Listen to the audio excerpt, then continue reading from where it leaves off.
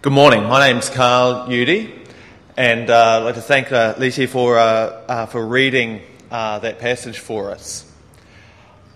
When we were looking at the videos earlier, the video for Christianity Explored, it had a question there at the end. It said, "One life, what's it all about?" And I want to ask you if you have ever asked that question. If you have, you're in good company. Since the beginning of history, people have been asking questions just like this. What is life all about? Now, here in this part of the world in China, when they're taking a look at what is life all about, what is the world? Well, they identified that the world is made of 5 different elements: wood, fire, earth, metal and water. In the West, they identified 4 elements: earth, air, wind and fire, and they speculated about a mystical 5th element. Well, one wonders what would have happened if they got together and chatted.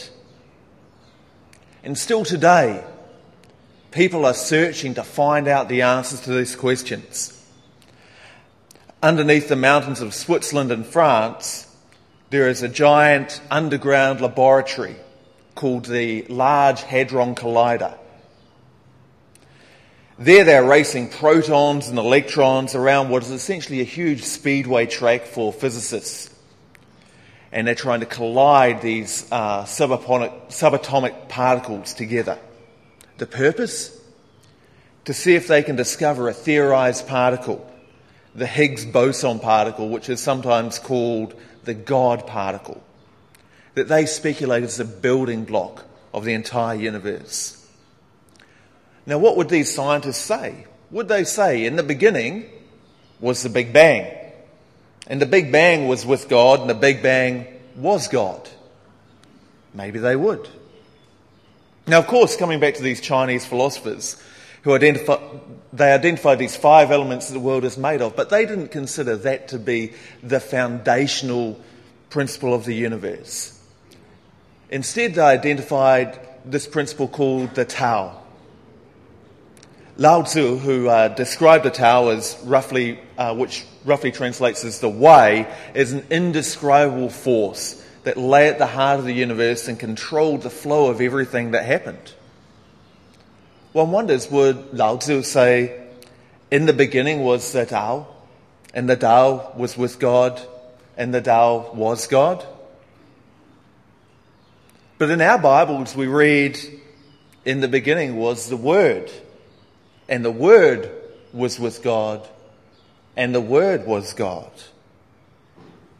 Why is it that John's Gospel starts that particular way and not any other way? Well, what is happening here is that this Gospel is bringing together different stories, and they're being merged or woven together. Now, there was the story of the Greek philosophers who tried to understand the very nature of the world and why it is the way it is. And there is also the story that is told in the Old Testament of how God had created the world and people and revealed himself to them, culminating in the coming of Jesus. The really remarkable thing is that when we take a look at these other stories of people trying to find meaning in the world, we find that they also fit in with these stories. Now, in Greece, one of the main schools of philosophy was the Stoics. The Stoic philosophers called what they thought was the divine animating principle of the whole world the Logos. Now, just as the Chinese philosophers with the Tao and modern philosophers with their search for elusive principles that explain how the universe is the way it is, they identified that there was something that was behind the universe and gave the universe meaning that they just couldn't quite put their finger on, and seemed to give the universe order and meaning. And so they called this Logos. And in the Greek, John's Gospel opens with the words, the Logos was with God, and the Logos was God. Logos usually means word or reason.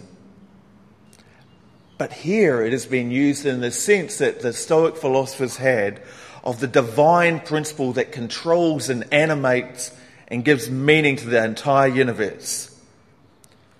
It goes on to say, that from which all things have been made and apart from which nothing has been made. A phrase which is eerily reminiscent to several in the writings of Lao Tzu, which talk of the Tao being that which on everything depends for existence. And that is which is the beginning of heaven and earth.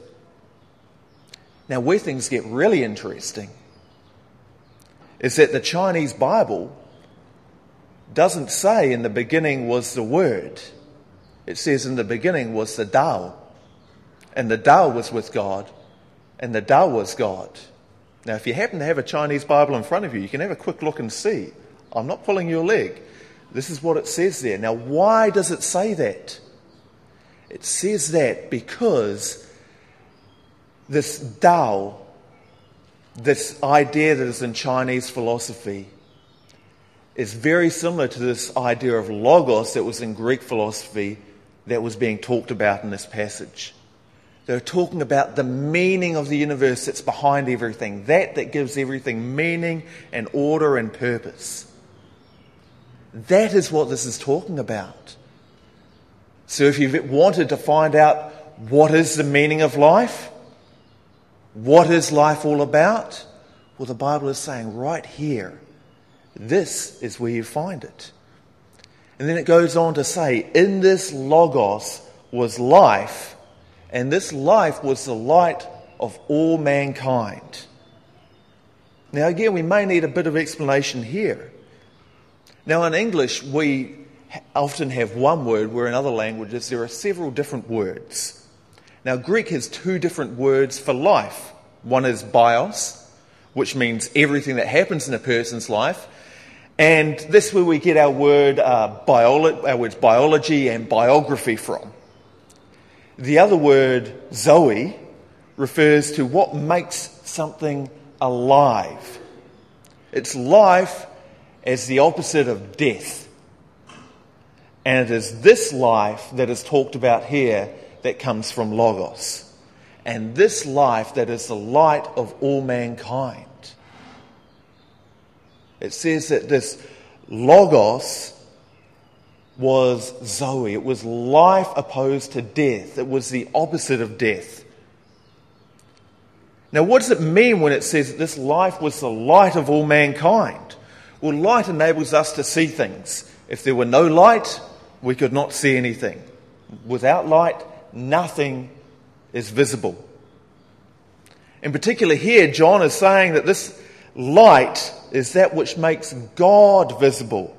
In other words, it is a revelation of God. It enables us to see God, to understand God. Now, so far, what we've read here is followed a pretty standard philosophical explanation, and maybe it isn't so different from what you would read in the Tao Te Ching or in ancient Greek philosophy. But in verse 14, there is an extremely surprising twist.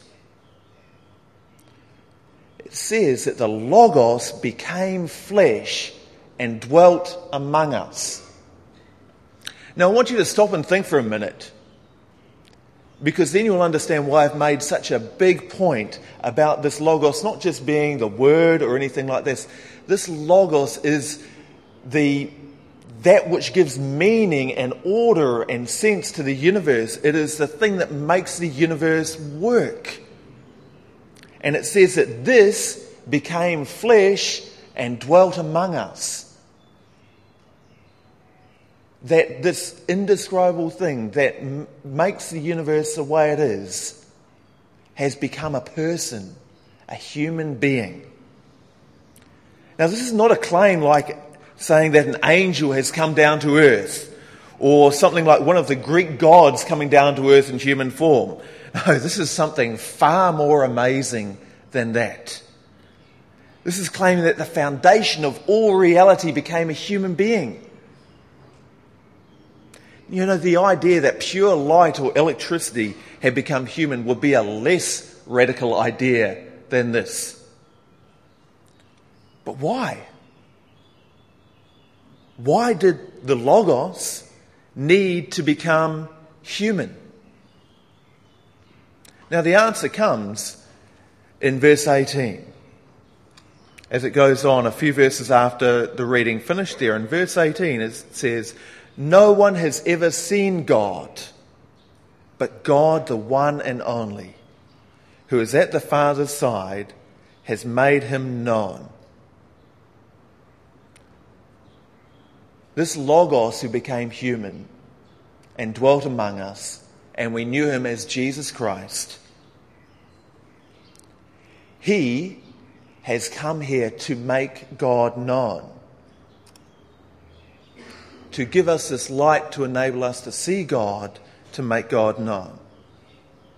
Now, when we look back in time, from the beginning of human history up until Jesus coming, we can see that everything was leading to this purpose, to make God known. God had this plan set in motion right from the very beginning. And when we look back to the beginning of this chapter, the Logos with God in the beginning, we can see that everything was leading towards this purpose. And this is what John is doing right here. He is making God known to a generation that knew as much, if not more, about Greek philosophy than they did about what God had revealed in the Scriptures. And this is what God is doing today. He is making himself known to those who have been searching for the meaning of the world. Whether they've been searching through science, or through Chinese philosophy, or through whatever other means. Whatever elusive foundation to meaning in life that we're looking for, we find that what we were really looking for was Jesus Christ. And that more than that, we find that Christ has come looking for us. You see, all of these philosophies, all of these searches for answers come up against limitations. For Lao Tzu, the Tao was unable to be named, unable to be described. It was there, it was behind everything, it caused everything, but it could not be grasped, it could not be identified. The Tao was the secret to the universe, but it could not be found. In science, we find the same story. When the cell was discovered, it was thought to be the basic building block of matter. And it was so named because under a microscope they looked like cells in a monastery. Later, when they had more powerful microscopes, they discovered that the cell itself was made up of smaller elements. And scientists began to search for the raw material that the universe was made for. And they came up with the name for what they thought would be the absolute minimum thing. And they called it an atom, from the Greek word that means cannot be divided any further. Now, of course, for those of you who know a little about your science history, about 100 years ago in 1909, Ernest Rutherford split the atom. He split that which by definition could not be divided. And so in school, most of you probably learnt that atoms are in fact divisible and they're made up of protons and neutrons and electrons. Now, what they didn't teach in school when I was at school, they may be teaching it now, I don't know, was that these things themselves are in fact made of even smaller things called quarks and bosons and all sorts of other names that we don't hear of. And this is what they're searching for under these mountains in Switzerland, underneath Switzerland and France. And the search goes on, and with each new discovery it raises more questions and makes us aware of how much more we do not understand about the universe. The search for meaning, as we're searching, we'll find that there's so much that on our own we just cannot find out. It seems that we are well equipped as human beings to discover that the universe does have meaning. It is something that just seems obvious. We can find meaning and we are looking for it to find out what does it really mean? What is behind all of this? But we're hopelessly inadequate to find out what their ultimate meaning really is. And so we are on a quest, but the further we go on our expedition, the more unattainable our goal seems. It would be impossible, in fact, if not for the fact that what we are seeking sets off and reaches down to us. Jesus, the indescribable, unattainable principle that holds our universe together, becomes a human and lives among us so that we can grasp the meaning of life. And just what is this meaning of life? Well, for a start, it is life. As it said, in him was life, was Zoe, the opposite of death. It is life that overcomes death. And so this is what Jesus demonstrated when he was on this earth. He died and then he conquered death. Because life is greater than death. Jesus demonstrated that by rising from the grave. And this life is the light of men. It enables us to know. Well, to know what, you may ask? Well, it enables us to know God. You know, when Jesus died to defeat death, he did not just die to defeat physical death. There is another death that we experience. A death that we have been dying since we can first remember. The slow killing of our soul as we live in ways that are not in harmony with the Logos, not in harmony with the Tao, that are not in harmony with God, with Jesus. Jesus died on the cross to allow that death to be defeated. Now, can you remember a time when you had disappointed someone you really looked up to? Perhaps it was your parent, your mother or your father. Perhaps it was a favourite teacher or another role model in your life. And one time you had abused their trust. Maybe you'd lied to them. Maybe you'd stolen or cheated. But in some way, you had abused their trust. You had betrayed them. And you knew that it was inexcusable. Now, do you remember how hard it was to look them in the eye? How what you had done had raised a barrier between you and them. Now, when we have lived not in harmony with God's ways, we have been erecting that barrier between us and God. That barrier that does not allow us to approach God face to face. Well, Jesus' death allows that barrier to be removed so that we can truly approach God face to face. And the result of that, as it says in verse 12, it says, "Yet to all who received him, he gave the right to become children of God," to have that close, intimate relationship. To all who received him. And so now I want to put this offer to all of you. If you have not received Jesus, if you have not allowed him and his death and conquering of death to remove that barrier that has been erected between you and God, I would like to ask you to consider doing that. Now, I know that there are many of you here today who don't normally come to Sharton Church, and a friend has invited you to come along. And at the end of the service, if this is something that you want to decide to do, I want you to talk to that friend. And I want you to explain to them about what God has been doing in your heart. Now, it's very simple.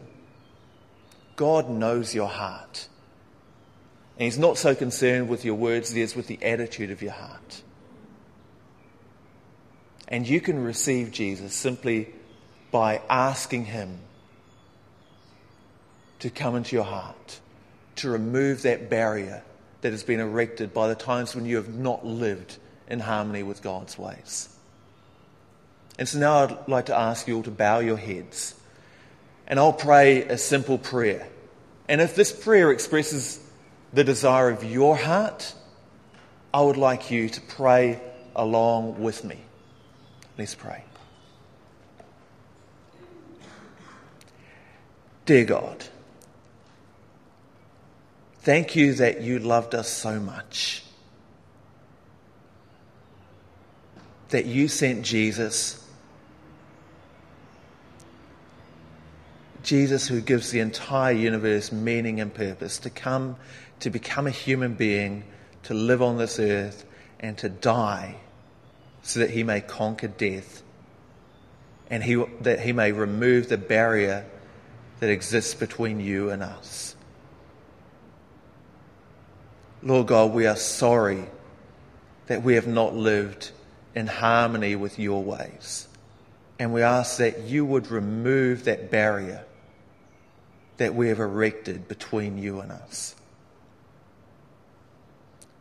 so that we may look you face to face and that we may say to you, Father God, and that we may experience being your children because of what Jesus Christ has done by dying on the cross and rising again. We ask that you would do this in the name of Jesus Christ. Amen.